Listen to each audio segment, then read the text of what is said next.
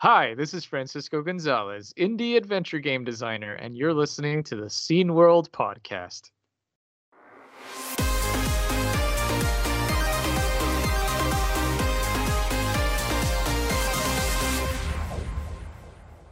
Hello, welcome to the Scene World podcast Hello, hi.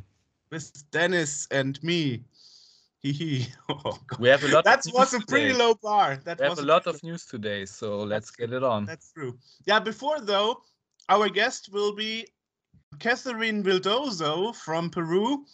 She is a video game advocate, a content creator for game developers, video game fans with 50,000 plus followers, an art director and concept artist with deep love for complex stories that can change the world.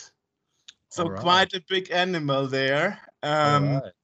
Yeah, and I discussed with her the current state of the game industry in Latin America, especially Peru and Argentina. Yeah, Cool. exactly. Amazing. Yeah. Yes, as I said before, though, some news. Well, it's December, and unfortunately, a lot of companies decided to let people go.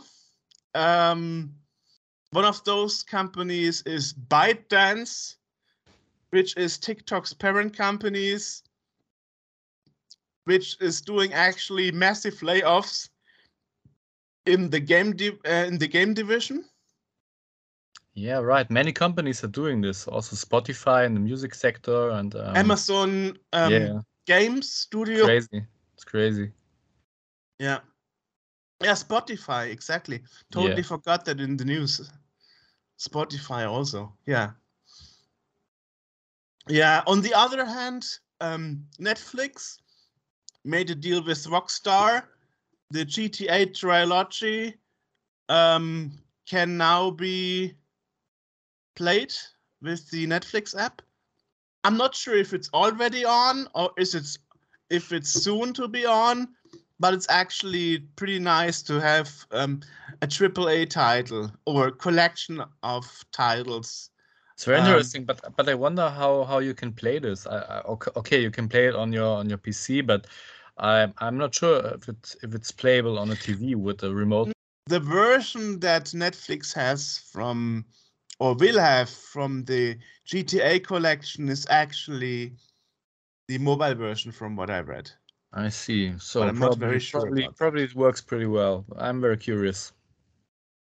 All right. Yeah. Okay. Well, other news. Amico, which we had prior in the podcast and also in the retro Gamescom panels, they released something called Amico Home, which looks like a software for Android that comes with 2 games right now. One of them is Shark, that of course you have to buy extra to play. And it also requires, according to an article from Kotaku, it requires multiple phones. Because you need also an Android phone for the controlling.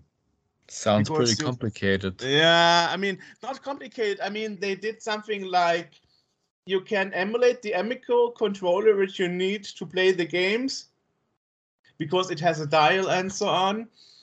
And you can emulate that on the Android phones with a touchscreen as a controller. But I don't know. I'm not really a mobile phone gamer.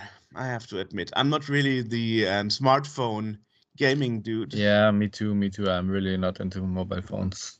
Yeah, no. Not the mobile phones at all. Yeah, I rather have my Xbox controller. Yeah, that's the way. Yeah, exactly. Exactly. Yes, well, other news. Gamers Nexus, the hardware YouTube channel, released a video 1 year later having a look at the Intel Arc GPU drivers, if Intel did improve got rid of bugs, and is finally a valued competition versus AMD and Nvidia. Yeah. So look for that. And also, there is a news update from the Kickstarter of Unijoy from Poland that work on Amiga / Atari / C64 joystick, which we also had in the podcast in the past. Currently, they are working in making the different options you could pick from when you were a backer into physical hardware, you know? Like Nice. different power buttons, lights for the rumble feature. So much about that. Nice. Yeah. Also, other news is Cyberpunk 2077 released now on a physical version. They call it Ultimate Edition, which include the DLC, Phantom Liberty, and the base game. And they don't release it on the PlayStation 4, only on the PlayStation 5 and other consoles. It's quite a good decision because the PlayStation 4 version was terrible performance anyway. Yeah. Didn't you sell it before? Yeah, I had it once, but I think it's still not playable. I would call it not playable because it glitches out every now and then, and it's totally junk, I think, still, unfortunately. But I think on PlayStation 5 the performance is okay. I'm very curious about it. I mean, honestly, even the PC version wasn't so good. I mean, I played it, and after 1 hour it crashed, and the autosave didn't work. So all my progress was done, and I had to play the game again. So I didn't touch it for a year because I was so pissed. It's probably the most bugged game ever. Yeah, but obviously, meanwhile, they fixed it. And also, they released a free 2.1 patch. So it's turning out to be a second No Man's Sky, where they constantly fix and update content, add content to the game, it seems. Very curious about it. There's also soon to be released a racing game on Steam for the PC called Super Polygon Grand Prix. That's a good one. Okay, nice. And also last weekend, there was the Indie Life Expo Winter 2023 from Japan, which was also in English and streamed in Chinese, which is good because from my understanding, there's not much from the indie development scene from Japan that we learn about outside of Japan, at least in my feeling. H. Bumber Guy, which last time was known for his long YouTube documentary about the oof sound, which turned into a Tommy Tallarico documentary, now released a 4 hours documentary called Plagiarism and YouTube. I see. And it mentions a lot of examples like Manning Cave, which was plagiarized and made into an animated video and then changed a couple of times and re-uploaded and so on and so on. And last but not least, Petro Planas, our guest we had from Venezuela when we spoke about retro collecting in Venezuela, now also has a TikTok channel where he releases new video game music. Let's check it all out. Cool. Oh, interesting. Hi there. So I might sound a bit different than usual because my snowball microphone unfortunately broke down. So I'm having a new microphone now. The K66 second hardware version with noise cancelling. Hopefully it's actually nice. Anyway, so there are some news that I would like to add before we start with the interview and that is number one, Maytree, who we had last year for the Christmas episode of the pod, released their new Christmas song this year, My Ordinary Christmas.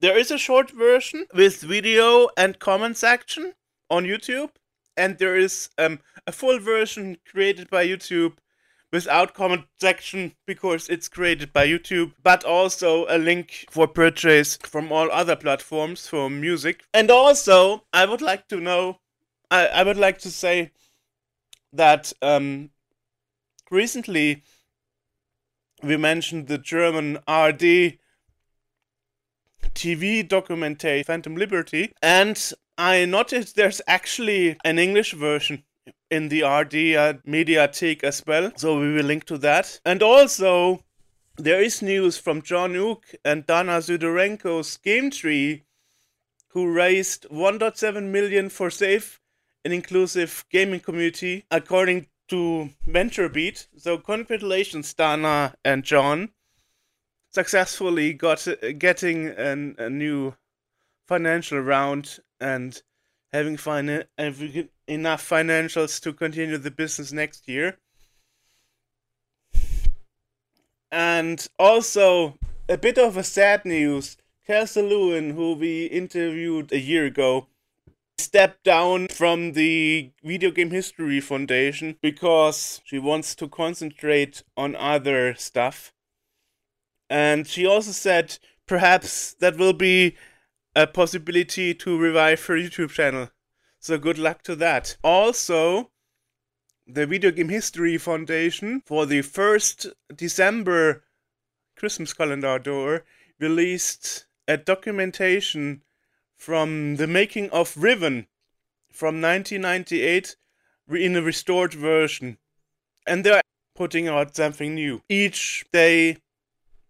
And also, Threads might finally be launched in Europe in December, because right now the social network by Facebook to challenge X is until now not available in the EU. So that might change within December. Also, Star Citizen announced that now it's possible to enlist to play the Squadron 42 adventure. And with that, I would say, now let's go to the interview.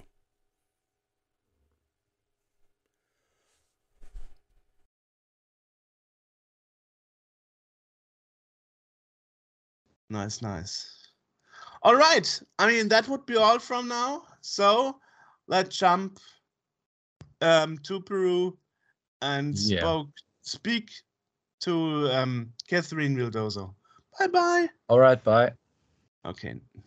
Today, we have another guest to the podcast, and this time it's actually Ekate Vildoso from Peru. Welcome to the podcast. So glad to be here. And I saw when I did some research, you have a lot of hats on. Amazing a lot. I mean, Victor, our common friend, he told me you are the coordinator of the Peruvian chapters of the IGDA. But on your LinkedIn profile, you even say you are a content creator for game staffs and technology, a video game concept artist, a content creator with 40K followers, and a lot of other things. Yeah, I don't know the word in English, but in Spanish we say todista, that you want to do everything that you can. So I'm on that path, on that war path.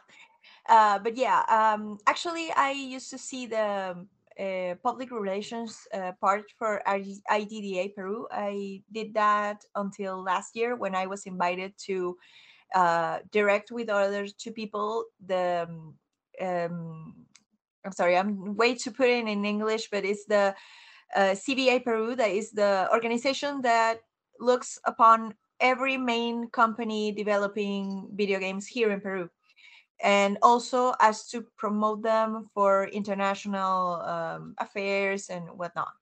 So apart from all of that, I have been coordinator for the career of game design here in one of the main creative institutes that we have in Peru. I'm currently working on 2 places as a teacher in the UPC, that is the University of Peruvian Sciences, also in Toulouse-Lautrec as a teacher, and for Spain as a teacher, developing a master in video game design. And apart from all of that I do, I also have an agency where I am art director, and I recently created another company that's focused on teaching people about specialized knowledge on animation and video games, because sometimes it's kind of difficult to find. I don't know, if I want to learn how to make UV textures, but I don't want to learn the whole deal because I already know it. Maybe it's easier to find a teacher that knows that little bit of content. So we do that service. We help you search for teachers all along Latin America and, well, globally as well. And apart from all of that, I also create content because a few years back, I realized that we have here in Latin America, and especially in Peru, a problem when I started to plan my path towards growing and helping the community, that not many people actually knew what you could do with video games. Like, okay, you can play and it can be entertaining, but they didn't actually knew the difference between entertainment and fun, or that you can have indie games. What does an indie game bring to the community and everything? They didn't knew that. And as a result, many indie games in Peru, they just get lost in the conversation because people don't play them. They think that it's not a good game because it isn't a big game. So on that part, I started creating content and talking about that specifically for people here.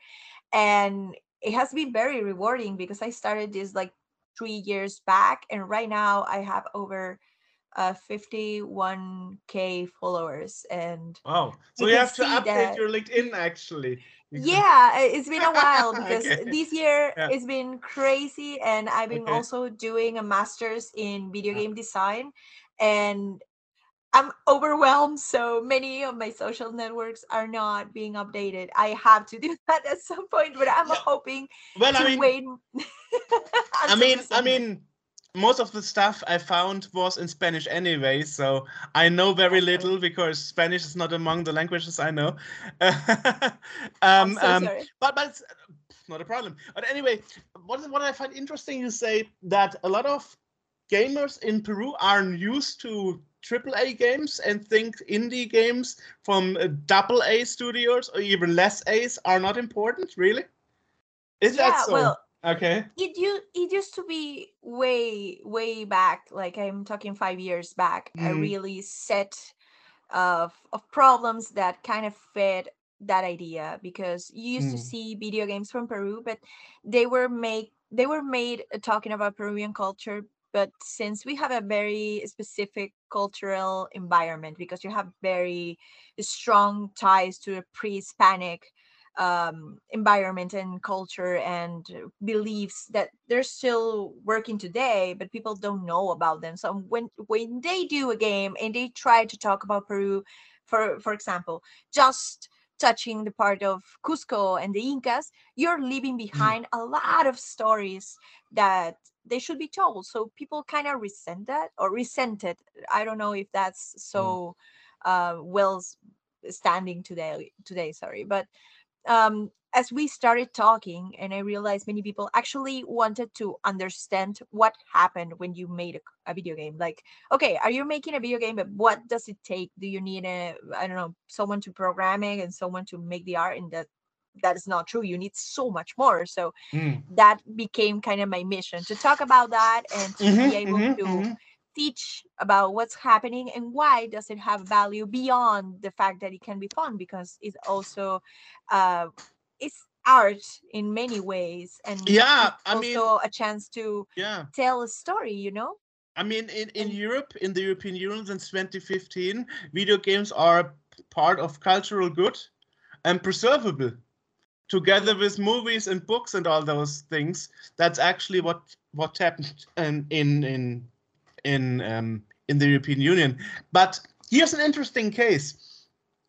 Because I don't know, probably you are too young, but recently Taiwan actually released the new RoboCop Rogue City, and Okay, yeah. I know that I see that a lot of on the Steam forums that a lot of gamers were actually shocked how good the game is, despite it was made by a double A studio and not by a triple A studio. So actually it was praised more than it was expected to be. I mean, a lot of people, gamers and the media, expected a game with a much lower quality. I don't know. I Yeah. don't know if you know the game, but actually, it's one of those games I play lately, or currently, I would say, because I've heard about it. yeah. Sadly, with all the things that I'm doing, I don't have much time to play, and the games that I'm playing they are games that I expected for a really long time to play. Right now, I'm playing Return to Moria. I'm sorry, it's the Lord of the Rings: Return to Moria.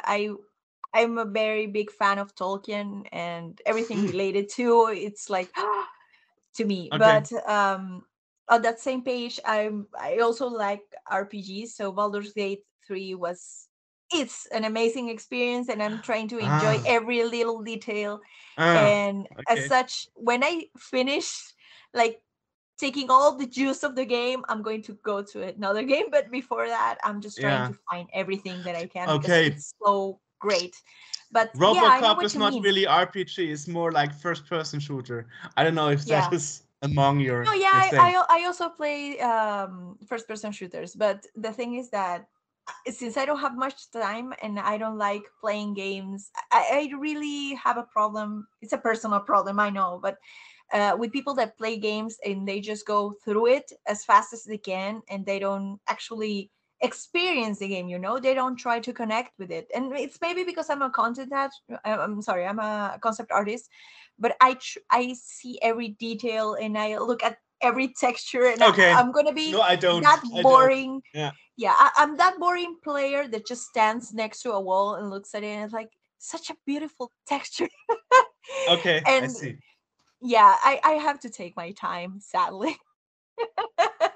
But yeah, I know what you mean because I've seen it a lot, and I've even heard different comments here in the Peruvian community of gamers and streamers and content creators. They don't take seriously indie games usually because they are not as good as to be trendy, or they must there are very low expectations for it, so it's not any good to talk about it, and I'm kind of against it. So Mm. I'm the one who talks about it, and I'm the one who suggests constantly to try different indie games over triple A's, because sadly, yeah, there is a big industry and anyone today can get the knowledge to do a game, but there's like this amazing art factor that tells a lot about the devs and what they saw it was possible.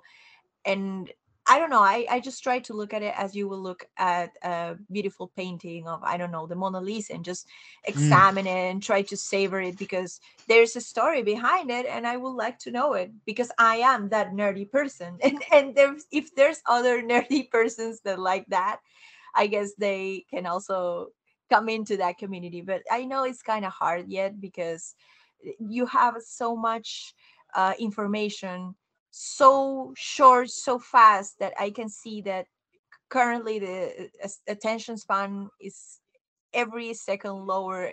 I don't know. Last year it was like I don't know, 20 seconds. Today it's 10, and it keeps going down. And I don't only just see it online, I also see it in person. I also teach, and I see on my students that they don't actually grasp many of the things that you say or try to show.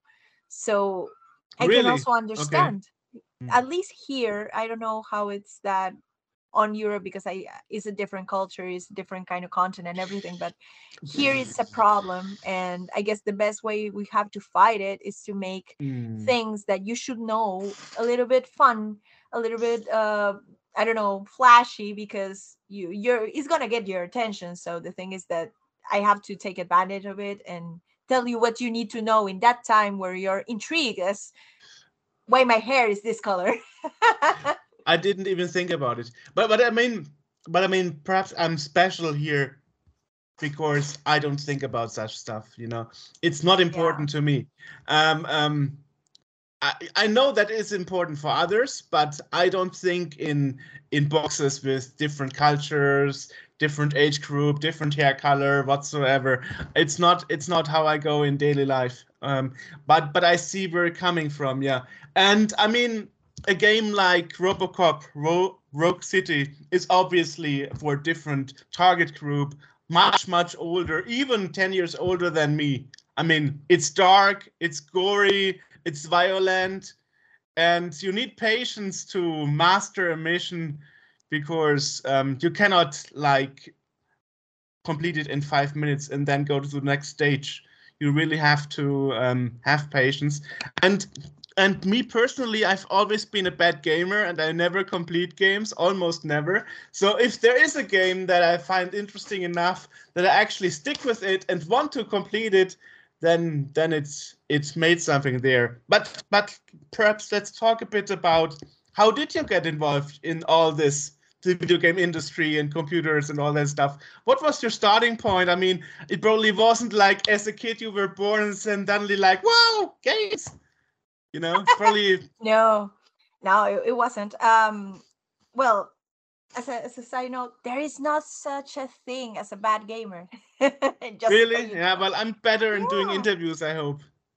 Uh, we're all better in different things. yeah. That's what makes us special. Yeah, but well, regarding how I got into games, I actually, well, my mom and my dad are investigators. They work with the archaeology part, and I've always grown into investigating things because it was a normal thing to do in my house. Like when you wanted to learn something, you grabbed your book and you search on that subject, and you search another book, and then you started to create your own hypotheses about it. And I grew up into that. I traveled with my mom and my dad a lot through Latin America, especially Peru. So I've seen on first hands things that other kids don't see, like going into the deep jungle, talking to people that are coming from tribes in a time where, well, it was kind of frowned upon here again. When you see someone, I don't know, wearing a loincloth and some feathers on their heads. And for my mom and my dad, it wasn't something so special, and it wasn't to me either. So my idea of something being different, it comes from their story and how you tell it, not how you look, not how you appear to others, or what others might think of you. So that kind of made me interested into games because, well, you see there's many games with amazing stories where you can experiment to be someone completely different. And that's kind of the vein that got me into it because, well, I started playing with my dad as a very young age. My dad liked the ID software games, in a time where having a computer was here something amazing because not everyone had See. one. My dad had one because he had to work on it, and my uncle was studying mechanic engineering. So I had the luck to have a computer at home. So we started playing, and it became a very beautiful memory of going through my day and going to school, or maybe just when we were traveling, reading my books, ending the day, going and sitting next to my dad and being like, okay, we need to play this level in Doom 2, and we need to finish it on this time, and we will set just goals and enjoy the game, and we will play it again and again and again and again and again. It became like a ritual to us, and that feeling of knowing that a game can bring you such warmth beyond the game itself, because I know Doom is not just like, it's not a very warm game. No, not really, not really. No, no, Yeah, I no. know, but it was so fun to be just sitting with my dad and he telling me about all these creatures, and they have a lore, and there's a world where you are a hunter through infernal portals and everything, and I just fell in love with that idea. So I started playing different games that had like that concept where you could be something entirely different. I've seen many girls that are kind of upset, and they're right to be upset because they don't have an actual representation of them in the games. Like Uh, everything is too perfect, I mean, but I don't share that, because my idea of something being cool for me is completely out of context for them. Because when I play a game, I want to be the biggest, the baddest, and thickest guy in the place that is like three, I don't know, 8 feet tall, and I don't know, it doesn't talk, it just growls, and because I'm entirely different in reality, so I want to go all the way towards the other end. That's what's fun for me. I know that there's people that don't share that because their views on gaming and representation is different, and they're entitled to, but I just enjoy the chaos of it. I don't know. That's why I like many different games as related to Dungeons and Dragons and Warhammer, because you have that idea of just being brutal and big and bad, and you can have fun with it because everything is already bad in that world, so you can just be bad. It's not as bad. And well, so I actually studied art direction and graphic design, because here in Peru, I actually wanted to be a forensic. I'm sorry.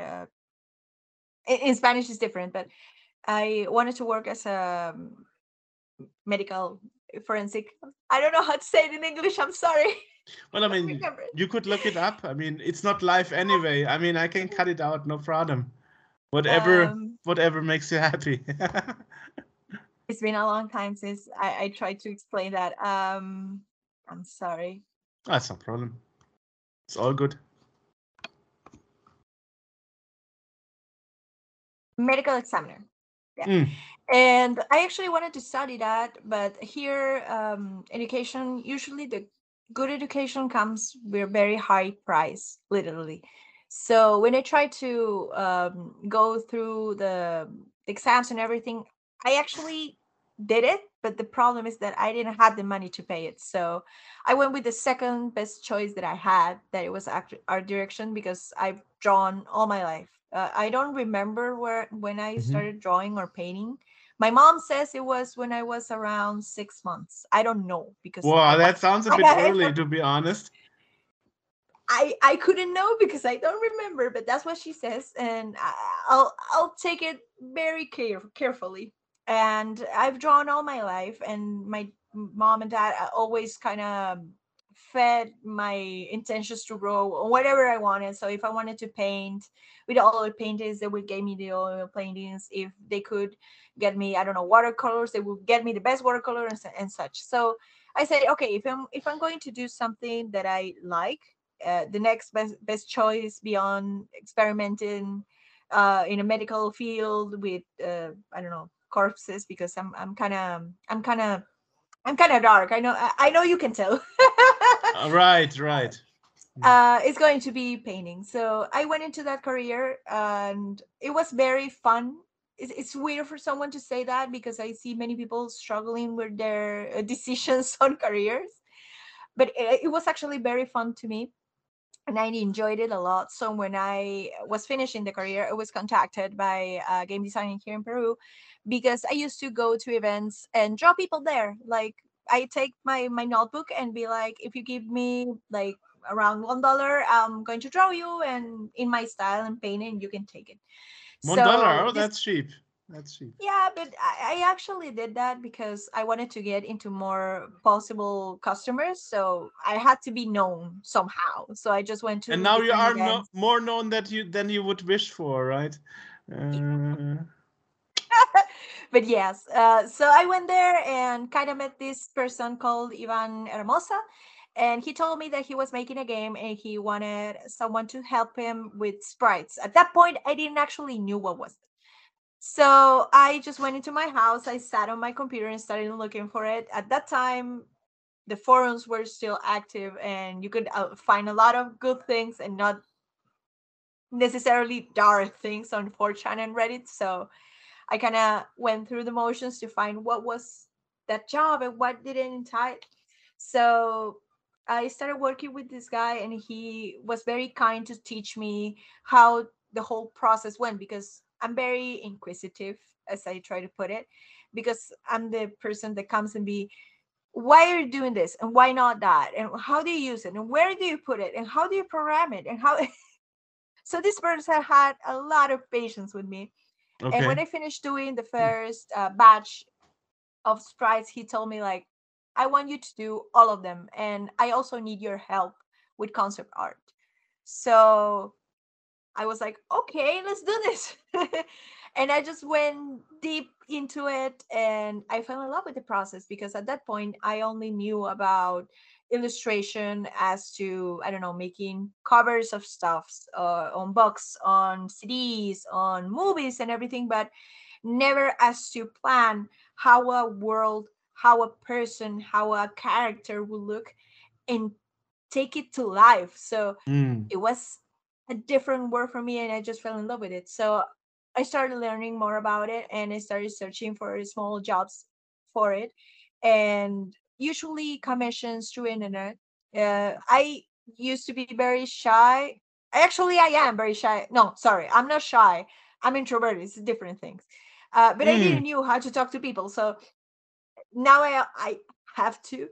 And at that point, when I I mean, did mention, you could also have said no. You know, it's like um, I'm a very objective oriented person. So if I have a challenge in front of me, I want to take the challenge, because I need to know if I'm capable okay. of doing it. So as such, I started taking these small jobs. But the mistake I made was that many times I didn't ask for any mention in the work, or be contacted to know to what game they were going to, because I was just happy of be getting paid. And at that point, I let many small projects just slip away from me. And Oh. I'm also Okay. grateful because I get to practice a lot. And if I ever made a mistake, I don't know, that kills me, and also kind of pushes me a little bit further, because it's like it's out there. I just don't know where.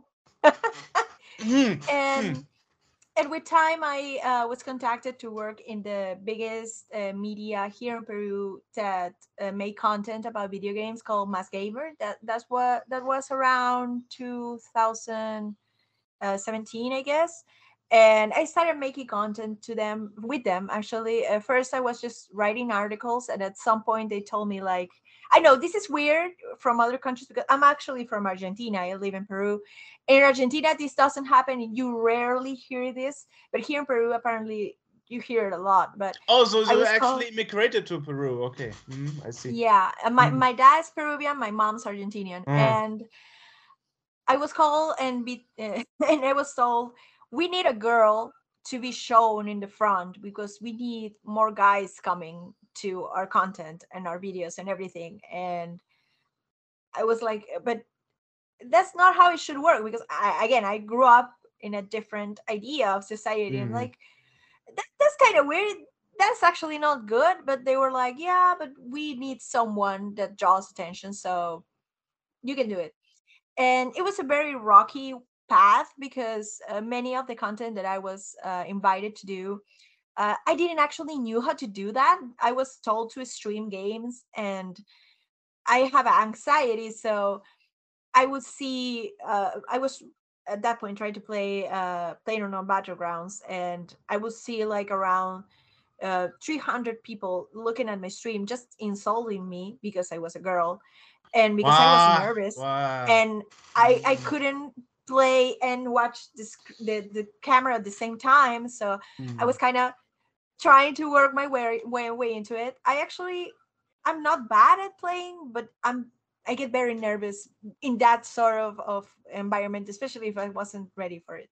So I tried to work through it, and I started watching my own streams and seeing like, okay, what can I do better? I'm not talking enough. I'm not watching on the screen enough.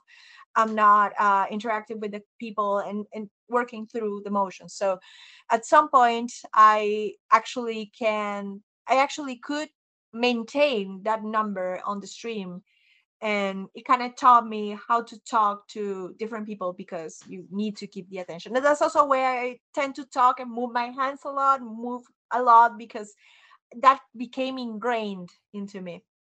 So um at that point I started also knowing about the media that went around in Peru at that time. And at some point I realized that I actually didn't need a big media to do the content, so I just went on my own and started working on other things that I actually wanted to do, like participating in the community of game development, because I actually didn't know anyone. I used to work in a company as a concept artist, and I have a small falling out with them. Well, it wasn't small, but the thing is that it kind of was left as a small thing. And when I tried to search for help, I didn't actually knew where, because you couldn't actually find any organizations or anything that could help you if you have like if you had a legal problem or you needed advice, or what other companies were making video games. It was very hard to find. So on that note, I just realized that I needed to infiltrate as a way to put it into that community. So I started creating content that kind of became a token, because as a content creator, people would open many doors thinking that you would make content about them. So yeah, I also did content about them, but I'm sorry. Bless you, bless you. No Thank you. worries. Well, I mean, I can take the chance here while you're interrupted to ask you some questions about what you just said.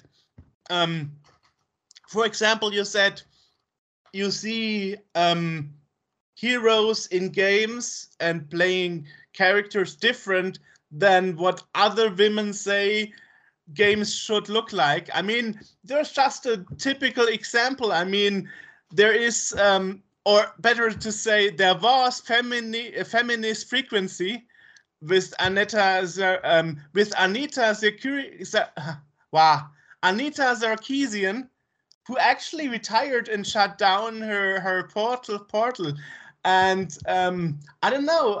I she had a lot of extreme point of views where like games like Tomb Raider with Lara Croft shouldn't exist because she is too sexualized as a video game character, and then others making counter arguments saying there always have been equal heroes in games, for example, Miss Pac-Man and Mr. Pac-Man, and so it's interesting that you say that as a woman, because there are those extreme point of views regarding video games, how they should be designed, and whether they should be targeted more the female audience or more the male audience, or if you just consider yourself a gamer, doesn't matter what gender you are, you know.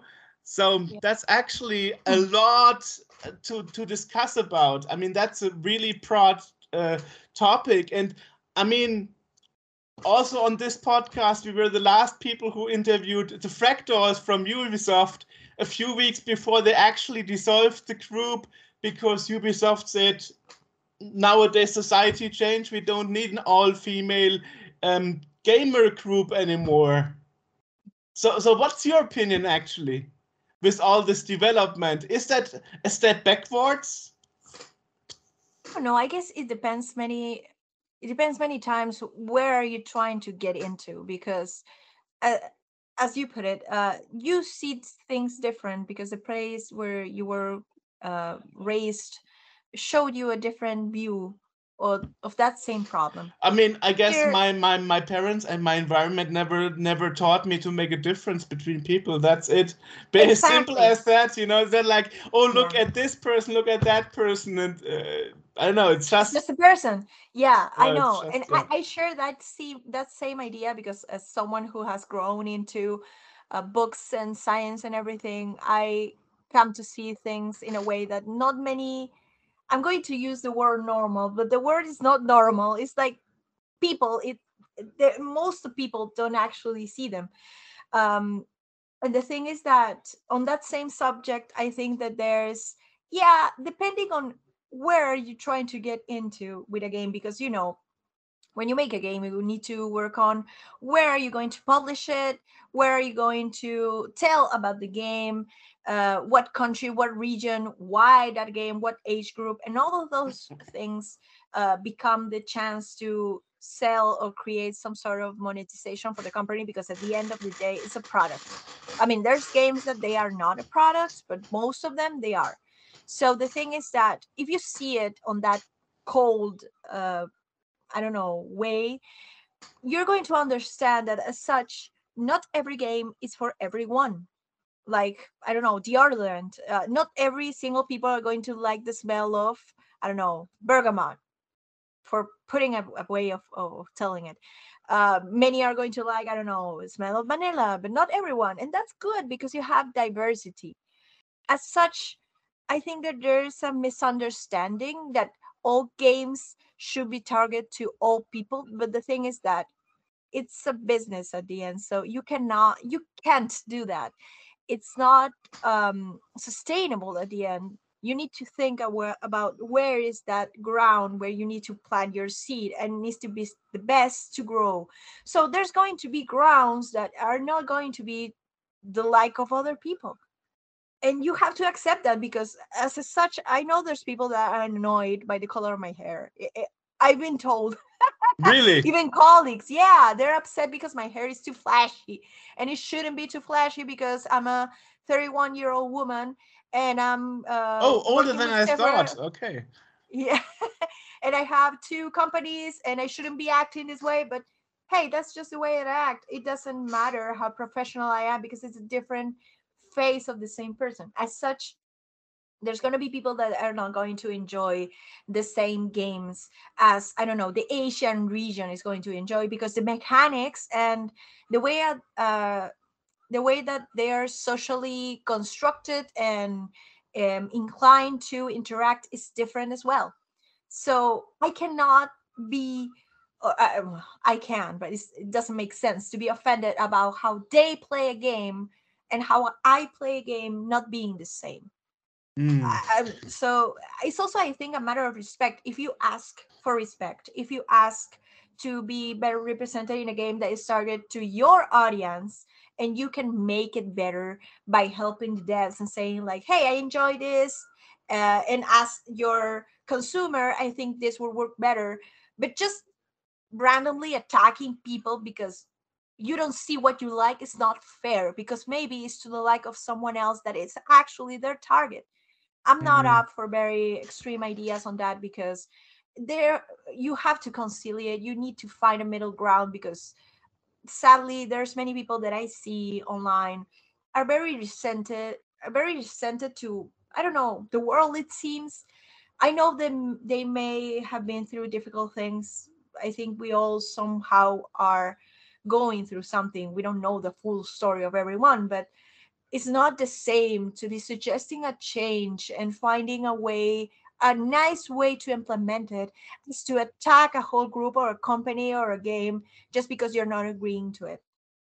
And So perhaps that is on why, that's that yes. perhaps that is why a lot of even female game YouTubers were actually happy when Anita said she's shutting down feminist frequency, because they said that her extreme point of views are bullshit, basically. So Yeah, I don't I know. mean, I mean, she's entitled to think what she wants to think, because after all, she may not say it, but she may still think it. And as we don't like it, she's entitled to say it. But the thing is that there's a difference between saying what you think and say, yeah, that's what I think, but the world doesn't work that way. It doesn't need to work as I want it to, because I don't know everything. And trying to force someone into a politic or a mechanic or a aesthetic that you like just because you like it. Nah, I'm not up for that. it okay. needs to it needs to be a middle ground for everyone. For Mm. the devs that are trying to tell a story, and the art needs to reflect all that, and the consumer that gives it time to understand it. That's why I also have the problem that I said with people just going through a game and not looking at it, not trying to understand stuff. Because in the best scenario, I know it's not every game, because sometimes, well, I don't know, there's many interests behind doors that we don't know. But uh, the concept art, and especially the mechanics and the game design, are so important, because there's a story that should be told, and you shouldn't be trying to force that into the player. You should be able to tell it in the most, I don't know, harmonic way possible, so the person can build it in their own head, because that's also part of a game, that you don't actually know the whole story from the start. You're going through the story, you are part of the story. Sometimes it's your story that you're telling, that you're building. So if someone's trying to push that into you, it feels like when you're in school. Well, here it happens, but when you're in school and you don't understand something, and the teacher just goes, yeah, but it works that way because I say so. Okay, well, that's You not. know? Yeah, that's not very logical. So, Yeah. the answer of the question, to sum it up, do you think you need a group or organization to represent you as a female gamer, or do you think it's not necessary at all? I think Yes, it I mean, it's depends. basically yes or no. No, is it more Okay, complex than that? yeah.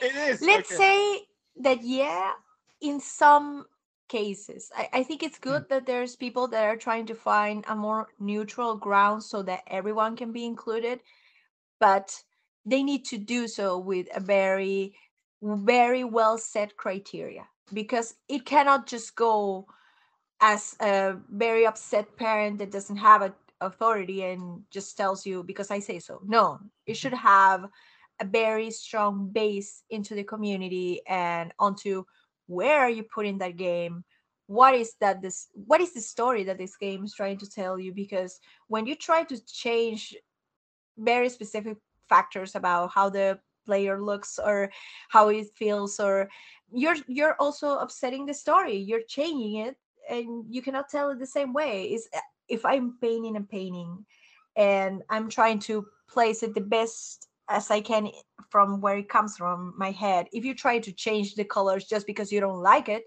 you're also going to change the story that I'm trying to tell you through it. So it needs to be done with a very good criteria. And that's hard, you know. Hmm. That's very hard to nowadays, when so many people are very focused on to gaining the approval of the most Yeah. the most people out there, and not the actual unrepresented people. And I I see that with mean, accessibility, I'm sorry, I mean, accessibility. it even works for movies. Yeah. Remember this all-female cast on the Ghostbusters movie before the Oh, last one. That was actually a disaster. So yeah, they went back to the male cast again, and it was amazing. the the trailer for next year is supposed to also be based on the original Ghostbusters and not the female cast. Yeah. And I mean, I mean, I don't know. It's a bit hard for me. I mean, I also see personally there is still a problem because, for example, when I played with a friend, Counter Strike 2, Yeah.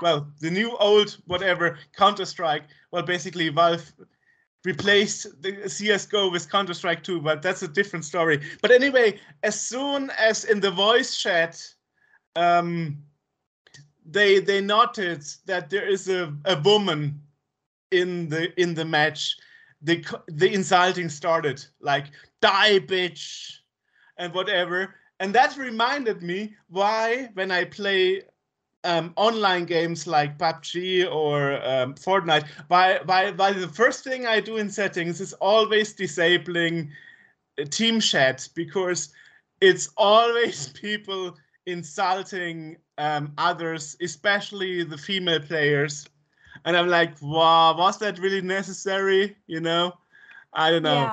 Yeah. It's Yeah. really you know, and then of course you have other disturbances, like people speaking in other languages, and somebody else is screaming, "Speak English! Speak English!"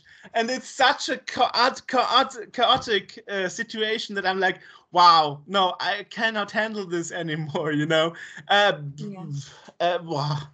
I don't know. Yeah, it's very intense. There's many Yeah. problems, I think, with responsibility in gaming online because, okay, yeah, this may be a little disruptive, but I also see, and I see that through students when I teach the career of video games, and I kind of, I'm not gonna say I experimented on them, but I tend to ask a lot of questions. I'm very inquisitive, so I used to You said so see, already. Yes.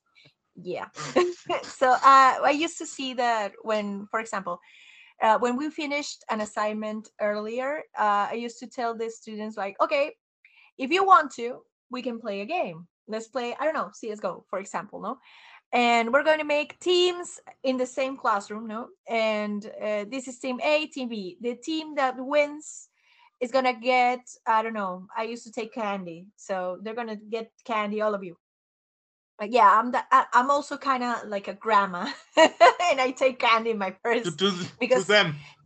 yeah, it Okay. doesn't matter if they're 22, 25, 26 Okay. year olds, they always like candy. So um I'm like, okay, let's just play. And I used to see that they will shout at the person next to them, you should be doing this, are you stupid? And I'd be just standing next to them and being like, okay, when they finished playing, why did you do that? And they would just ask, I would say, "Well, I'm sorry." No, no, no, no, no. Okay, I get that you're sorry and everything, but I want to know, why did you do it? And you will see their faces change as to being backtracking in their head, like, why did I do that? And it's usually a very dumb reason. um, the fact that their playmate didn't actually knew how the things worked as fast as they thought they should know, sorry. And I was just sitting next to them and being like, okay, so if you played a new game, you never played the game, and you couldn't learn as fast as the people that are already playing it like 5 years, 4 years, whatnot, do you think that you're dumb for not knowing? And they would just start, stay in awe, like, no. And why do you think that your playmate is dumb for not knowing? Why is the first idea that comes to your head? Because you're not filtering it, that's for sure. But it comes to your head, so why is he dumb? And I don't know if it was the fact that I was like one of the two or three women that were teaching in the school video games at that time, but they would tell me like, I think that I'm used to people shouting at me or insulting me if I don't know things fast enough, so it just became normal. Mm. Okay. And I was like, okay, and if that's the case, when you're playing a game, can you actually tell that you're having fun? Like, is that fun for you to be shouted? Because I can see that some people actually enjoy it, and that's okay. But Yeah. is your Okay. case? Sardomistic stuff, and I know. Yeah. Yeah, and they'd be like, no, actually, it's not. And then, okay, if that's the case, then are you playing the game because you feel that you need to do that to interact with your friends?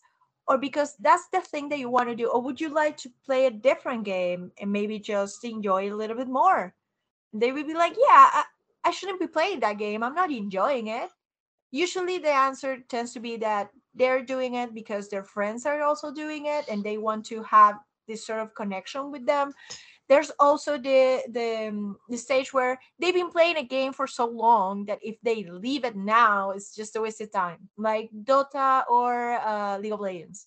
And there were also the idea that other people were in something online, so I thought it was what they used to do, so I started doing it as well. I don't know if it's good or bad, I just do it. So there's a problem with filtering here. Not entirely from the players, also from the devs, because it depends on how much can you afford to filter or create a way to filter this. But there's also a responsibility that hasn't been taught, that what you're saying, want it or not, is affecting someone at the other end. As simple as that. And you don't know if what you're saying is going to be the cherry on top of a terrible day for someone, and you're the responsible for something bad happening to that person. So if you're not going to say something good, you just don't say anything at all, you know? Simple as that. You have other ways to communicating in games. You can usually just point things out and jump and whatnot. So if that's the case, why you are not taking the responsibility of of thinking about how you're interacting with someone? Because just because you don't see it, it doesn't mean it doesn't have consequences. Even the fact that you think it's normal to act that way, you're teaching it to someone else, maybe a kid, and you cannot just say, oh well, it's their parents' problem. You're also responsible for insulting that kid and teaching it to be that way to other people, and so on, so on, so on. So people actually don't think about that when they play. And that's a very interesting thing, because there's a responsibility to be held every time you interact with someone in any place. It doesn't matter if it's online or in person. But those people, I guess, they don't tend to think about that, or they're just very I see. into the game, trying to disconnect from whatever stress they might have. And I think it's a way of protecting that sanctuary. Like, this place is it needs to be my happy place. So if you make me lose, if you make me to be less than someone else, then you need to pay for it, you know? But it's a very subtle thing that happens into people, that I can see that it's not filtered. Because if you become aware of that, you stop doing it at the very second you're thinking it. But it doesn't happen a lot, as I said. Wow, that's a whole science talk here. I tend to ask these things because, I don't know, like I said, I grew with a very different view of stuff.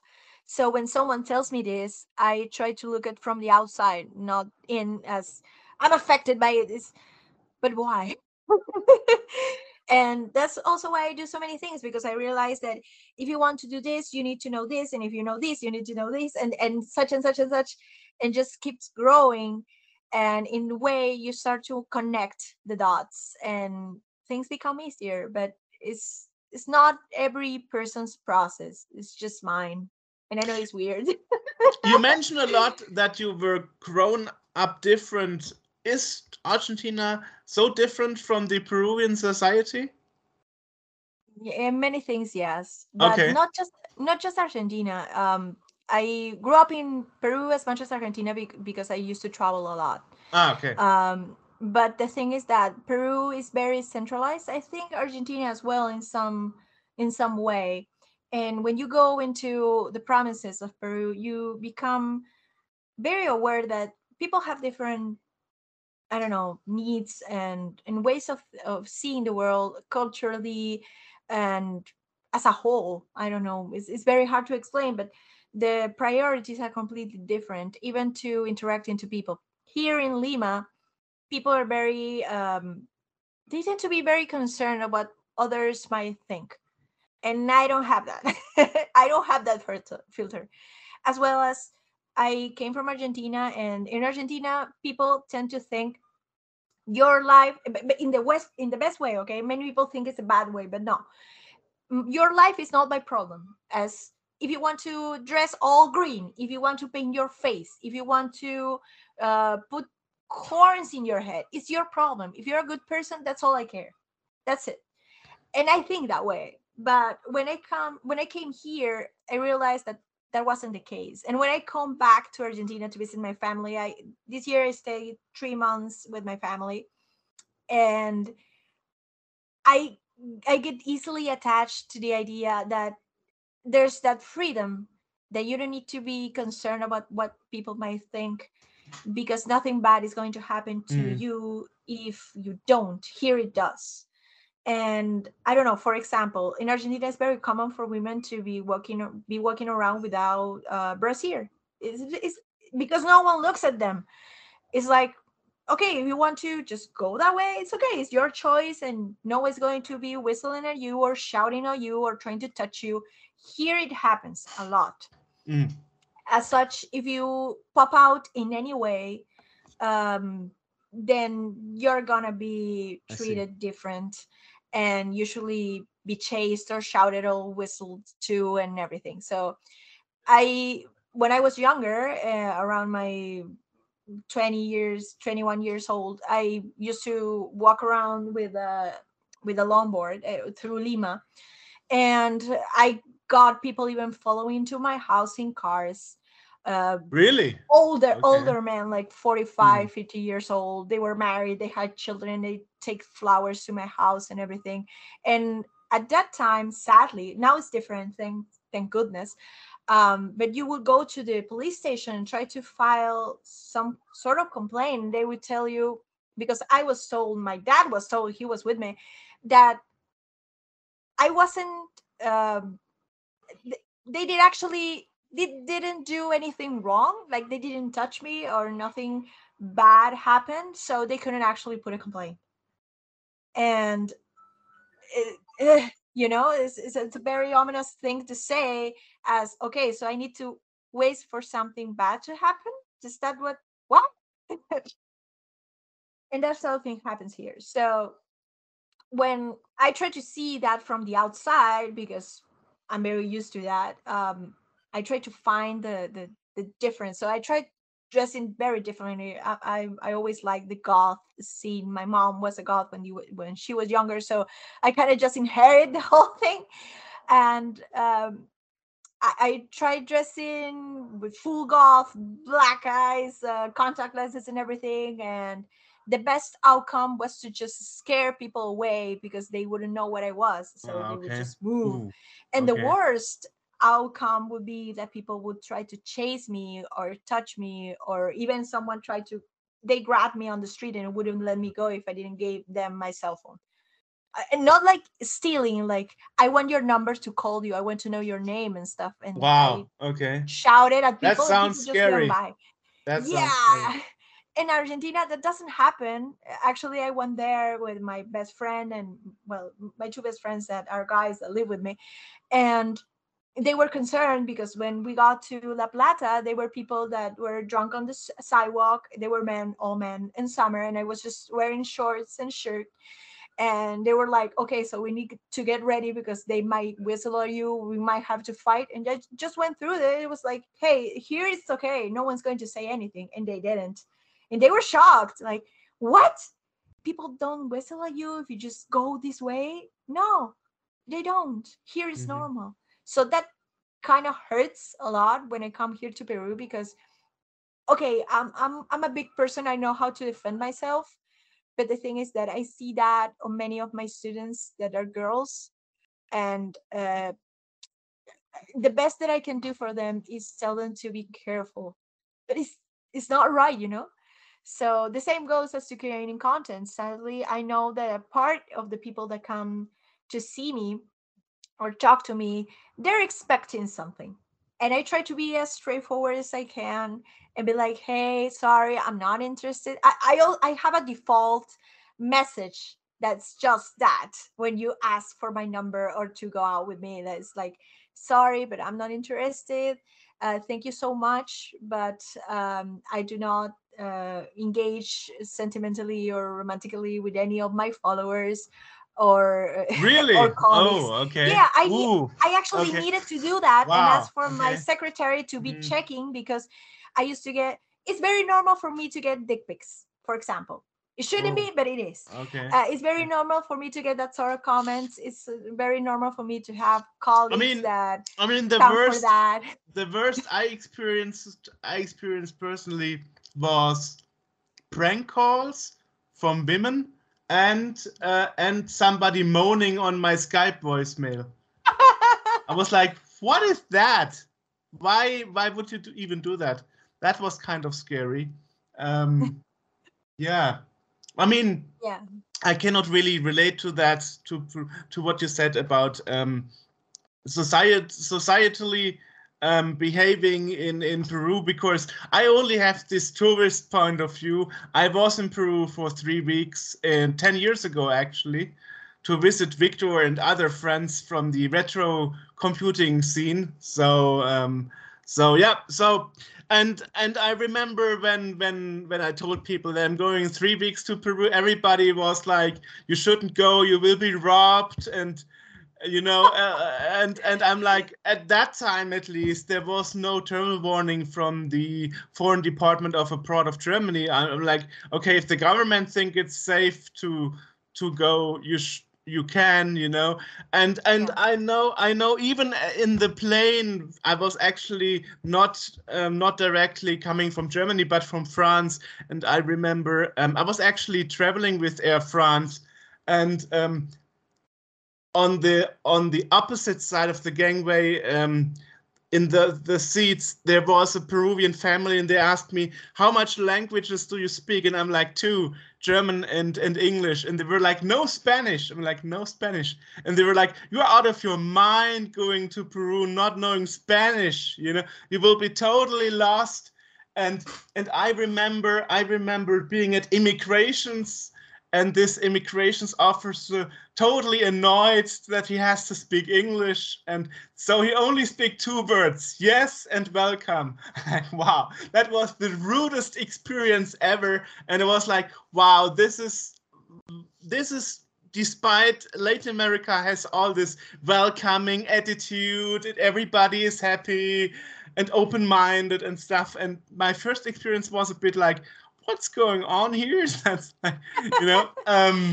so and while on my way to Peru, all went fine. On my way back to Germany, I also had to pass immigration, obviously, because they check if you have an entrance stamp from your arrival in your passport and stuff.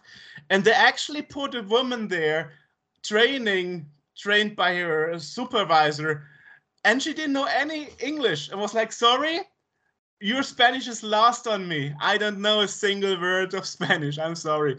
So I was like, what's going on here? It really killed me in this moment, And it also, I mean, I've been to other countries like Brazil and so on before, and at least when you have this immigration, this customs paper you have to fill in the plane Yeah. before you arrive to the airport, we're like, do you have anything to claim for sale or whatever, any commercial samples, any Yeah. values, any cash money that's above 10,000 euros or anything. So you have to declaration paper, but you also have to put in the address where you will be sleeping, Yeah. or where you will be staying during your stay in Peru.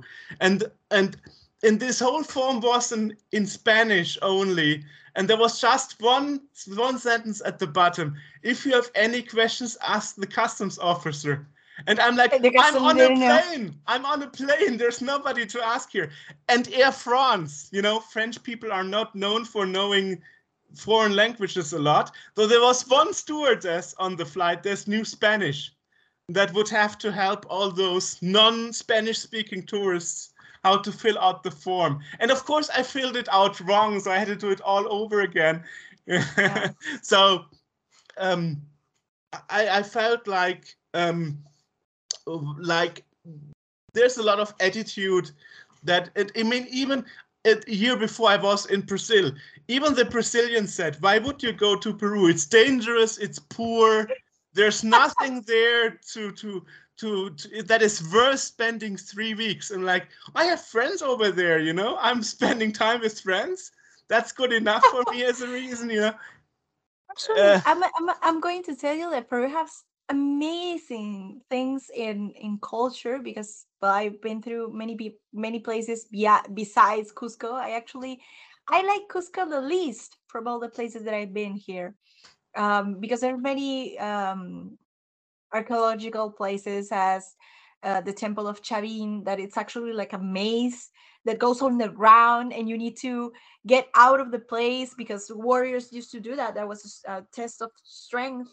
and at the very center of it there's a big sculpture of like a knife all carved in stone. It's amazing, and I thought it was way better than Cusco, and especially Machu Picchu or Caral, that is one of the oldest things archaeologically talking in Latin America, and no one actually knows what it is for. But it's like a whole temple, amazing, beautiful.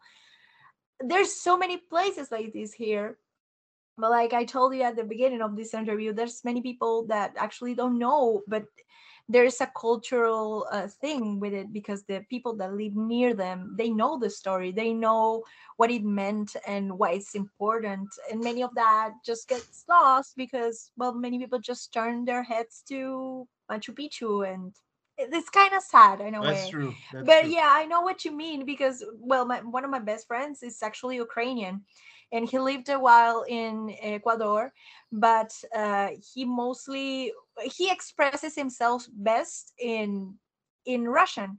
So when he tries to tell you something, I mean, he can fluently speak Spanish, but sometimes he doesn't know how to explain the words. People in customs didn't actually knew how to tell him where he was staying, because they just started rambling about what was the street, and they just started confusing him. So I just had to come, and that was this year coming from Argentina. He has his green card for living here and everything, and they still asked him all of these things, and I just went there and be like, he's staying at a place, this is the direction, the number, and everything. But it felt like they weren't trying to help him. That's the thing. Mm.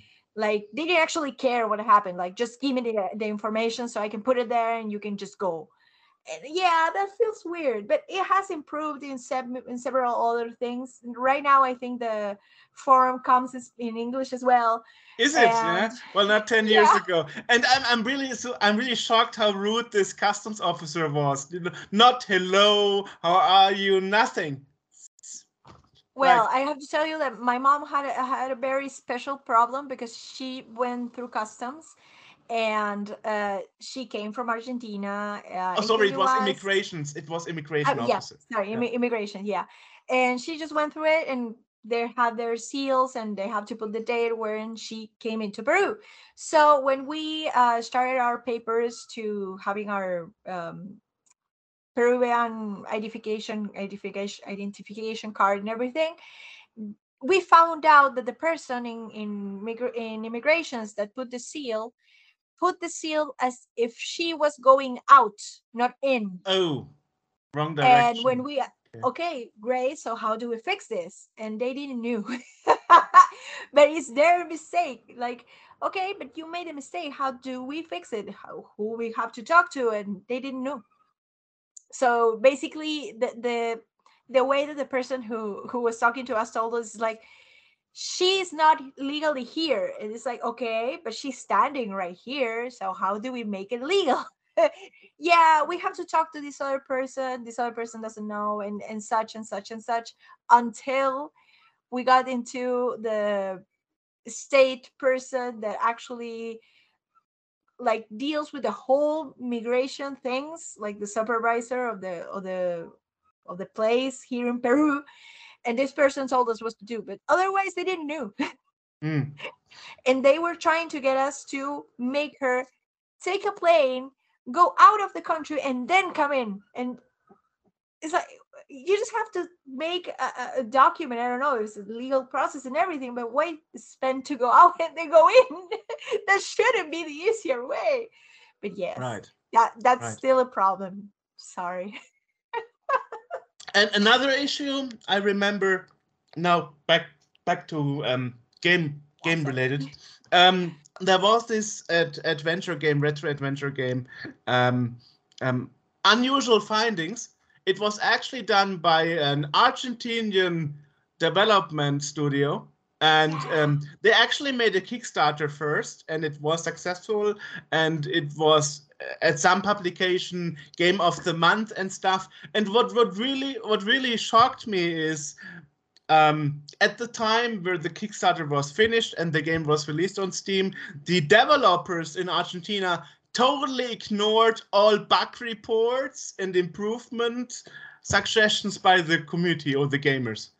They totally played dead, you know. They, even when I emailed them, they wouldn't reply to emails, nothing. And and the game is only available in Russian and in English. Interestingly, not in Spanish, despite it would be well, obvious to have the game in Spanish because they are Spanish-speaking developers. But the game was also in Russian because the publisher was a Russian company.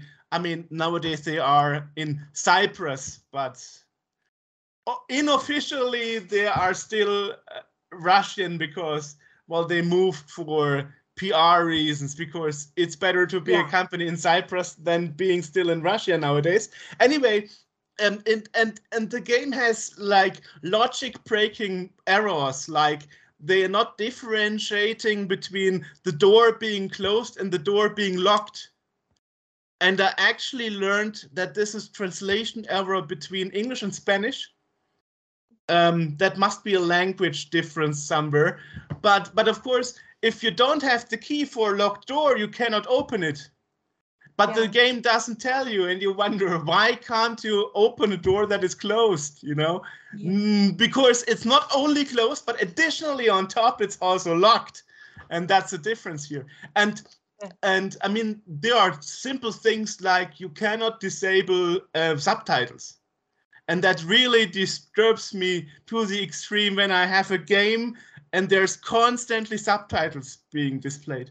I don't need the subtitles. My English is hopefully good enough that I can understand without subtitles. So that's this attitude of the Argentinian dev team towards the community of like, fuck it, we don't care anymore. We got your money, thank you and goodbye. That really shocked me, you know. I don't know if that is an Argentinian thing, but when I speak to other people from Chile and so on, I heard that a lot of people hate Argentinians. Like, Argentinians are rude, they're assholes, don't waste your time with them, and like, that's... I find that hard to believe because, well, as CDA, we're part of the Latin American Video Game Federation. And actually, most of the companies I've worked with, because, well, I also make events regarding gamification in video games here in Peru. And a couple of times we had game jams that gave amazing games. And the devs they weren't interested into continuing making the game. That's fair. So we contacted Argentinian companies that were recommended by the ADBA, and they were very nice. They were very responsible and everything.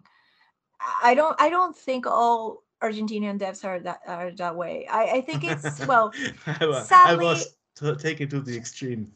yeah, sadly, I think there's good and bad people. Well, it's not bad, it's just difficult people everywhere, because I've seen many difficult people here in Peru, and then also difficult people from Mexico and everything, but it happens everywhere. What I also know that tends to happen is because of the different culture, we tend to clash a lot with other countries. As an Argentinian talking, because I've heard a lot here in Peru, and people from my accent, I've been a long time here, so I try to hide my accent because I can tell that people treat me differently if they're here. My accent is very fun. The special thing about is, I mean, I'm online since 23 years now, and 2006 was the first time I spoke with somebody from Peru. And the difference between Peruvians and other people in the world is that depending on what language education you have, some, like yourself included, barely have an accent, if any accent at all. And I read an article written by a Peruvian person online where he wrote that certain English schools, private English schools, actually, figuratively speaking, get rid of their Spanish Latin American accent when they speak English as a quality seal or something. and that's like Yeah. wow, you know. Um, Well, and, and, and, I and, don't and, know. and before I don't know if before people if had that explains.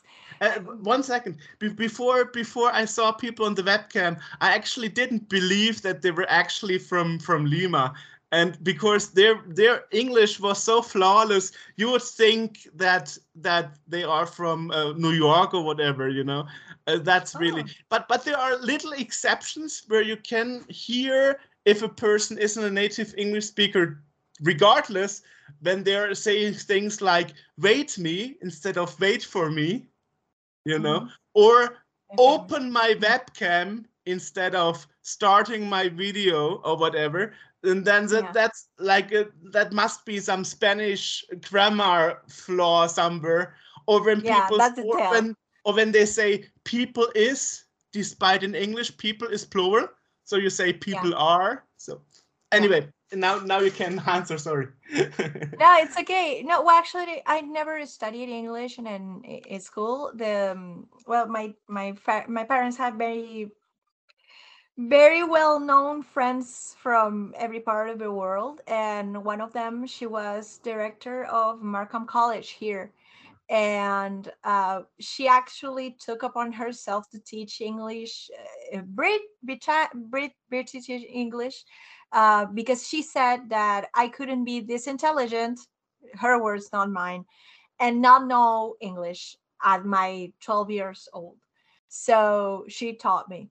And I think it just went mutating because um, when I grew up, I started talking. I currently talked with many people that are in the UK and also USA and other countries. So talking to them, I kind of mutated my accent because I was learning also from them. I have a few friends that live in Weston super Mare in Britain, and then I have a friend that lives in New Mexico in USA.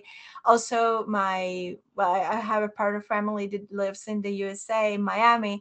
So I constantly be talking to them also affects how I talk, but I never actually went into a school to learn English, as I'm Impressive. learning on my own Korean and Japanese, and also a little bit of Russian because of my friend that lives with me.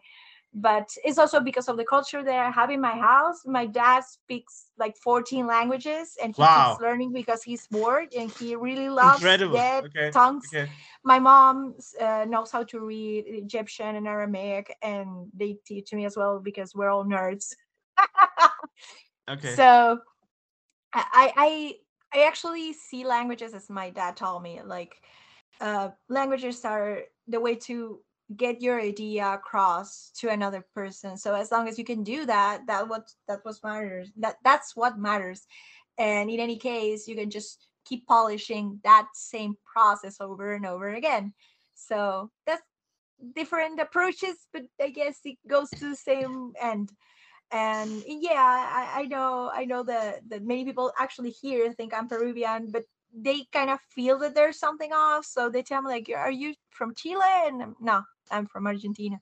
And their faces change and the whole speech changes with me, because here in Peru, Argentinians are seen as people that we don't have boundaries, because well, in Argentina society everyone is the same. It doesn't matter your age. You can be 15 years old and talking to someone from ranging from 80 to 90 years old, and you're going to talk to them as you would talk to your friend.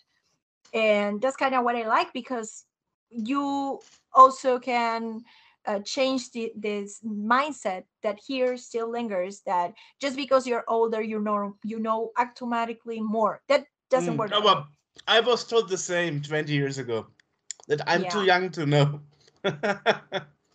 Yeah, but it's not a bad thing, you can both learn, and that's great. But yeah, when I talk to people from other countries, they tend to think that because the Argentinian doesn't have that reverence, sometimes is not very respectful, and it just doesn't care. But it's our culture. I kind of learned how to word that in the middle, because I can see that many people are distraught by it, and they're entitled to, but they also have to see how that works there. It's very different.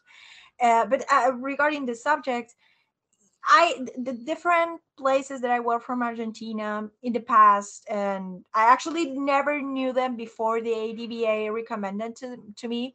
Also, I was a judge here for the culture ministry, helping an award that they were given to video games. I was working with a colleague from Argentina, and they have always been nice. And they actually didn't knew that I was Argentina. I never told them until the very end because I wanted to know, like, is it because I'm me? So I just led them on to believe whatever they wanted, but they were very nice. So I think it depends on the people. I can understand that some people don't care anymore because you have to be conscious that right now making a game in Argentina is difficult for several reasons. The first of all, the economic reason that $1 is equivalent to one beyond 800 pesos. Really? And Okay. yeah, it depends on the dollar as well. We have like 16 different types of dollar. And if the person that uh, talks to you in the bank and thinks that you're not good enough for the best kind of change, they're going to give you another, and that's it. And it happened to me when I went there because I went with my credit card. My credit card is here from Peru, and I paid. And from according to the laws of Argentina, if you pay with a foreign card, the dollar you're going to pay with is going to be the biggest difference dollar. And I was like, okay, so this is around, I don't know, $80. And because The best rate. my Mhm. yeah, my ID was from Argentina, I was charged as if I was Argentinian. So it was like uh, completely different. From $80 it went to 300. So the thing is that that's a problem for devs, because even if you're working with a foreign company that is helping on that process, you might still find problems and taxes on the way.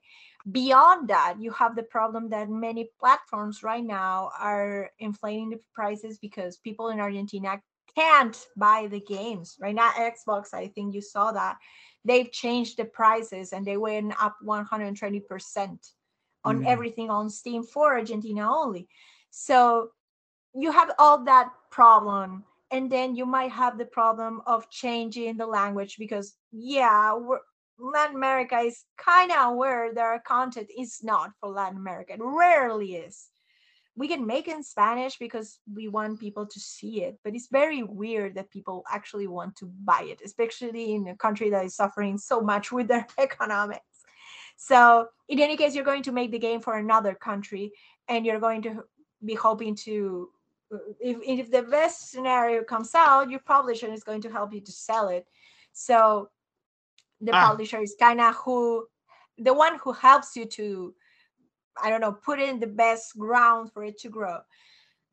I don't know the whole details because I'm not aware of that, but in any case, you have to keep all that process in mind, and then be like, okay, so what made them take this road and why are they not fixing it? Maybe they just don't have the money anymore to fix that and they just have to move but on. at least you could communicate. You could Ah, yeah, communicate. on that I agree completely. But then again, it's not a justification because I don't know what happened.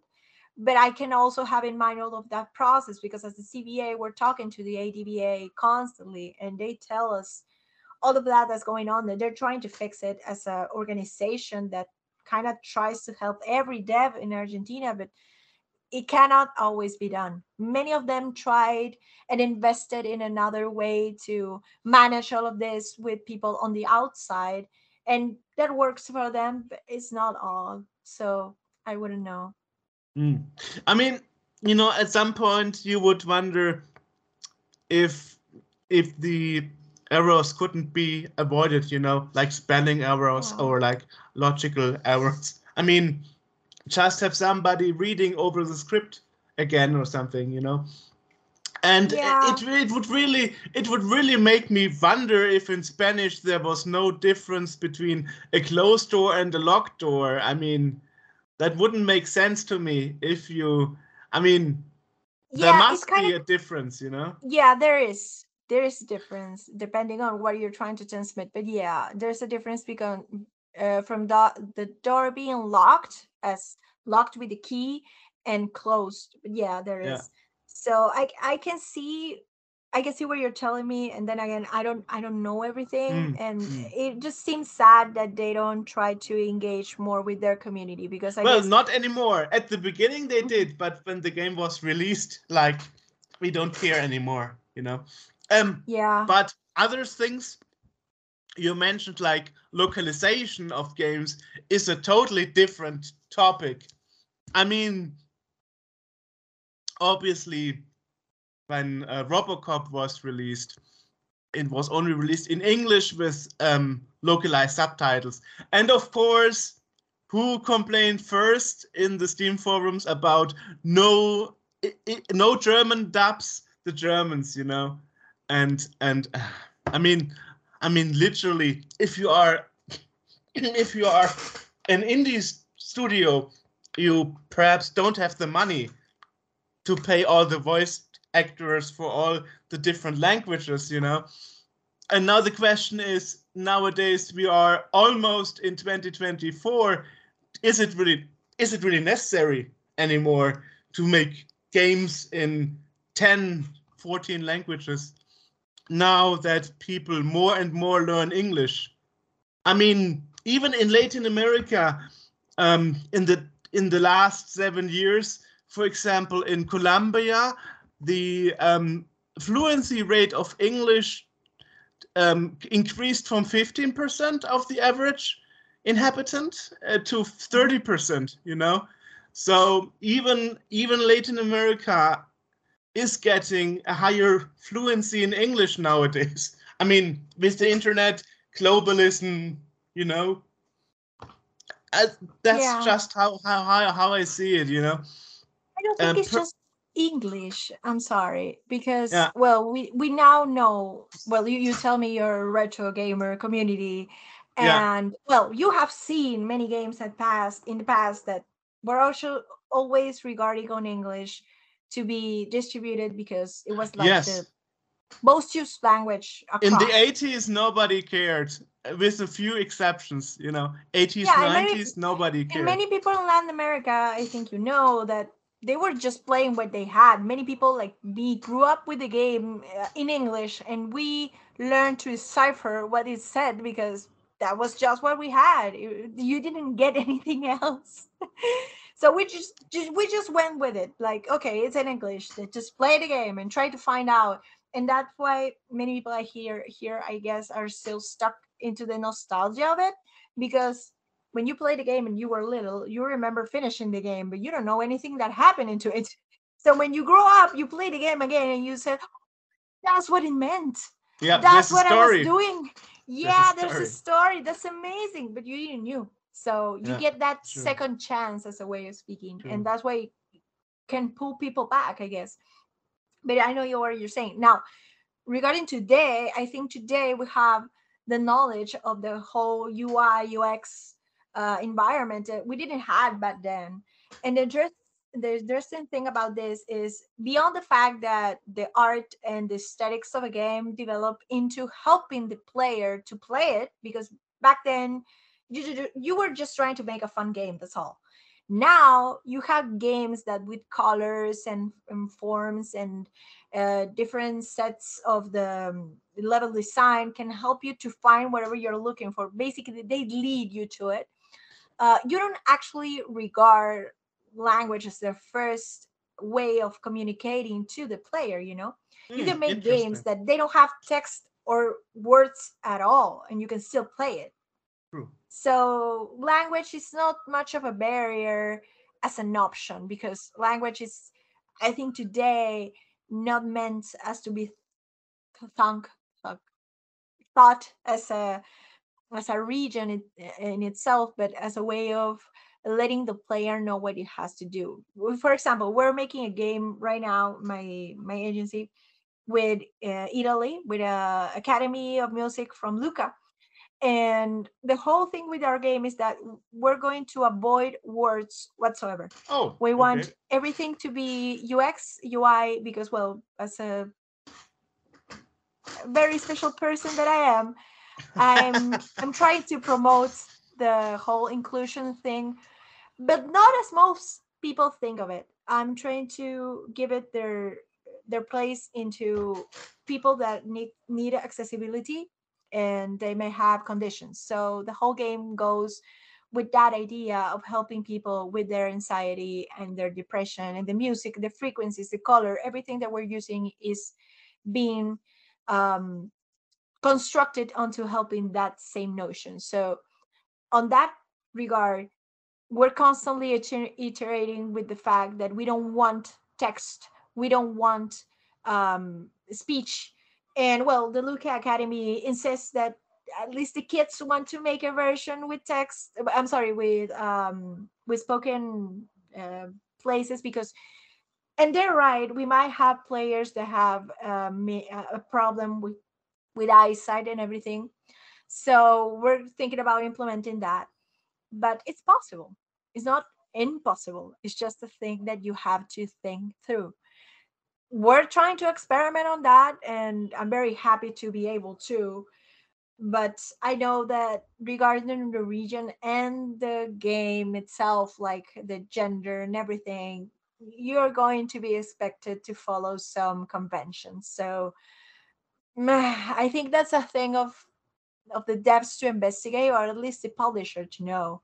Like, if you're making a game for Asia, you cannot just be thinking onto using Japanese or Korean. You need to use Japanese and Korean and Chinese, and I guess there's dialects as well. So you need to think on that always, because otherwise you will be negligent with your own project, and you'll be chopping out his legs just because you don't want to investigate. And it's not a thing very hard to investigate, but I hope that with time we can have more games that work beyond that language barrier, because it's possible. And it's just, I mean, with AI and everything that's working right now, you can even get different helps from, I don't know, translators that hear your voice and put the text in the language that you're speaking and recognizes automatically. So it's not impossible that there is a future where we play games with that implemented. It would be great, amazing. Like, you wouldn't have to be thinking onto translating onto every single language, just helping with the AI to do that for you. But I don't know how ready are the gamers to know that. I mean, the question is, would I want translation? I mean, I prefer to use a direct language without translator.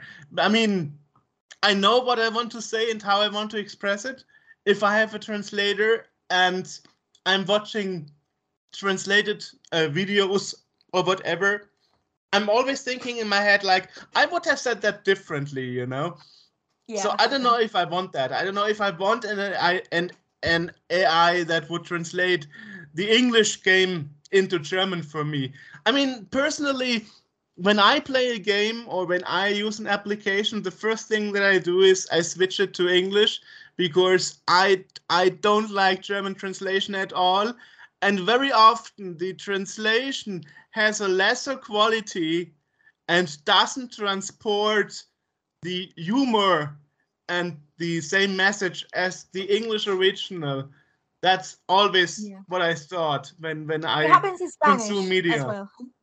It Yeah. happens in Spanish as well. I hate to see games. I know there's game that comes in Spanish. I hate playing games in Spanish. I want to play the original language. Happens when I see anime, happens when I see movies, happens when I see games, when I play games as well. If the game was made in German, let me play it in German. I'll find a Okay. way. I wouldn't want that if I didn't know German, of course. I mean, that's the Yeah. exception. But Well, yeah, I'm a try hard, but yeah, I know what you mean. I guess it's, as I said, different for every person, because every gender has its community, its players. So depending on what you like, for from the MDA framework, simply just referring to that, you can see that there's difference into what you and I expect from a game. So if you're thinking on that, when you pick the gender of your game, when you pick the theme of your game, your story, your game design, your art and everything, you also have to think, what does that objective group want from the game itself? Do you want text? Do you want audio? Do you want to put the audio for people who have accessibility problems? You do not, because you're going to find another way to let them know what to do. um, but that's the thing from the gender in the game and the whole investigation that you should be doing. I guess that's the problem itself, from my point of view at least, that they don't do enough investigation as to why are they doing what they're doing. Yeah, I tend to do that a lot with everything, so it just wears me out, but I guess it's a problem. I don't know how other person develops their game. I mean, I know the general rules, but on my part, I think that every time that you do something, you're doing it for a reason, and that should be that the whole flag of what you're putting out in the world is the flag that is going to bring your community, is the flag that is going to help you Mm. let them know why your game is different and why they should play it. But Well, as you're saying, not many people care, I guess. there's a 120 pages long thread on the Cyberpunk 2077 forum about the game not working with any accessibility tools for the disabled gamers. And CDR Project Red, well, CDR, yeah. Yeah. They never even once replied to that thread, though they are not fixing it or making it accessible to disabled gamers at all. And I find that super sad, especially since they released Phantom Liberty this year, and they are still not fixing the game to make it more accessible to handicapped people. And Yeah. and I mean simple things like allowing alternative input devices or um, allow different keys that are normally not allowed. That would be, from my point of view as a gamer, obviously be easy to implement. But CDR, no, sorry, it's not CDR, it's CD Project Red. Now I got it. CD Project Red. Yeah, I said it wrongly before. CD Project Red concentrates so much on their reputation they destroyed when they first released the game that they seem to not care about anything else anymore. I mean, it caused a little shitstorm that when they released Phantom Liberty, they also raised the system requirements for the base game. So when you bought the game 3 years ago, you cannot play it anymore on the same computer because on the PC version, the system requirements raised. So you need to upgrade your PC or stop playing the game in the future because future updates will not be tested on older hardware anymore. And it's like, ooh, you know, and it's kind of sometimes some companies and some some game development companies seem that they want to trigger shitstorms by doing the exact opposite of what a logical mind would say is the best way to go. I don't know. It's totally shocked me when I saw that. Perhaps when they were so successful with the Witcher series, they got a bit over their head. The Polish people, I don't know, How but to know? you know, Yeah. Yeah, I know what you mean. It's a very sad thing that I see in many games. I used to like playing Back for Blood. I really enjoyed the game. It was fun. Um but I was very sad and very upset, to be honest, that Turtle Rock actually decided not to give support anymore to the game after less than 10 months of being wow, released. okay, And you can still see in Steam and in Xbox that they were, I'm sorry, I saw it in Steam. I don't know if it was in Xbox, but you can still get the whole year pack where you would play the game with all its expansions for a year. We, me and my friends, bought every single expansion because we wanted to play the game. But all of a sudden, the game was finished, the story closed in the most fast way possible. And the whole thing that you could find about it was that they were working on a new project and they were not going to give any support to the community, even less than a year that the game was developed, and you can still get the whole year pass without support. Like, what? No thread, no opportunity to talk about with the community. So I stopped playing the game. Like, I finished the game, I uninstalled it, and I Wow. told to my friends, like, listen, if I, as a dev, don't care about my community, that they're the ones feeding me, that I'm doing things wrong. So I'm not gonna play this game on stream. I'm not going to talk about this game anymore because this is not the way to do things. Sorry. At least let people talk, or give them the chance to play the game freely. Okay, you're not going to support anymore, then at least release all of your DLC so everyone can play it, and at least take with them the best experience possible so they can play your new game and they're going to want to. But right now, I don't. And I'm just one person. I don't know what happens with the whole rest of them. So I see this is a way where some bigger companies are working because, well, I guess the recession, but anyway, they think that making, or at least from my side of things, making deals with technology, with hardware parts, companies and everything, they're encouraging their growth, but at the end of the day, these companies, their technology is going to find some sort of top, because you can only make your computer gamer until some point. You cannot go into graphics forever. There's going to be one perfect spot and you cannot go beyond that. You're going to have to go into another type of um, computer or console or everything. And, well, I guess they're entitled to be short-lived. I guess. Sad. So that's why I also try to support the indie companies, because I truly believe that when you're working with less, you try to be the best possible. If you're smart enough, like, you're going to try to make, even if your Thank you. game is tiny, you're going to be trying to make it different, working on that, working on building a community and taking care of it because it's closer to you. But Hmm. some companies, when they get too big, yeah, I see that they don't care as much. I guess it's just how it works for some I mean, people. It also depends. if I'm not mistaken, CD Projekt Red used to be an indie studio. It At used to some be point. small, and then somehow it went out of control. Yeah, but again, that's someone's decision. Like, I mean, we can say, oh yeah, they're a bigger company and they made that mistake, and yeah, you're right. But someone decided that that wasn't important enough, as to other matters. I don't know why or how, but it happened.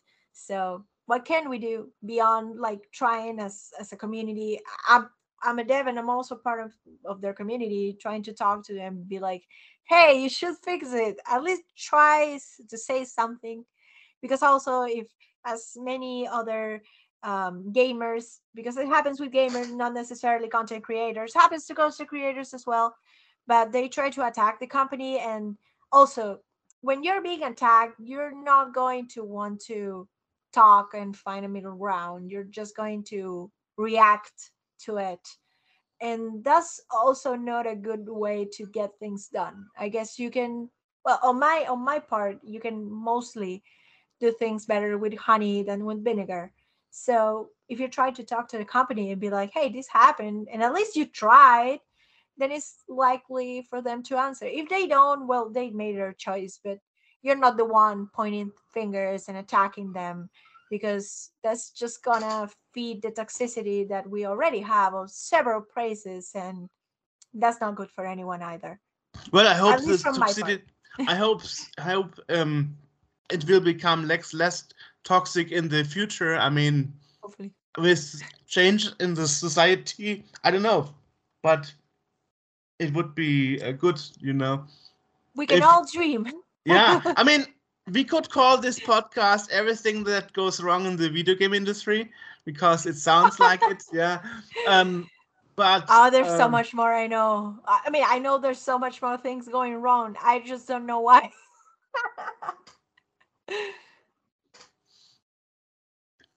I mean, on the other hand, we also have to embrace the differences. Otherwise, if we make every game society friendly and fair, I mean, imagine a GTA game, where you can't shoot people or something. Like, would that be still a GTA title? I mean, now that GTA 6 is around the corner, and I guess it will be as violent as the other parts. I don't But I'm think. trying to tell you that I'm sorry to interrupt you. The Sure. people that like the violent games, they're not violent at all. Most of my friends like enjoy very gore games and violence and everything, and they're not violent at all. I also enjoy very violent games, but since I put all my energy into that, I don't get violent the rest of the time. It's like, why? I could just be playing the game. Yeah. So I think it doesn't come from those places. I think it comes from the other places where people still don't find their calling. Because, yeah, I don't think there's many people out there telling you or asking you, what would you like to play? And I think that's also a problem about responsibility for gamers, because it would be great if someone told you, like, okay, what do you like to do? For example, you like playing D&D? Then let's find a game that brings the best of D&D for you. And that's a whole new ordeal. But many people play what they have in France because that's all they know. And that also feeds that, I guess, lingering frustration that it's not really fun, it's just entertaining, and maybe that's why we just go with it and not try very hard to improve ourselves as a person doing whatever we're doing. But I guess it just depends on the gamer as well, because after all, if you're an adult and you're doing that, you're behaving that way, and you're not asking yourself why, then you have a bigger problem there. On kids, I kind of understand it, but on adults, it's. I totally get it. So have a good rest of your day, right? Talk to Yeah. yourself, right? Bye bye. Thank you. Bye bye.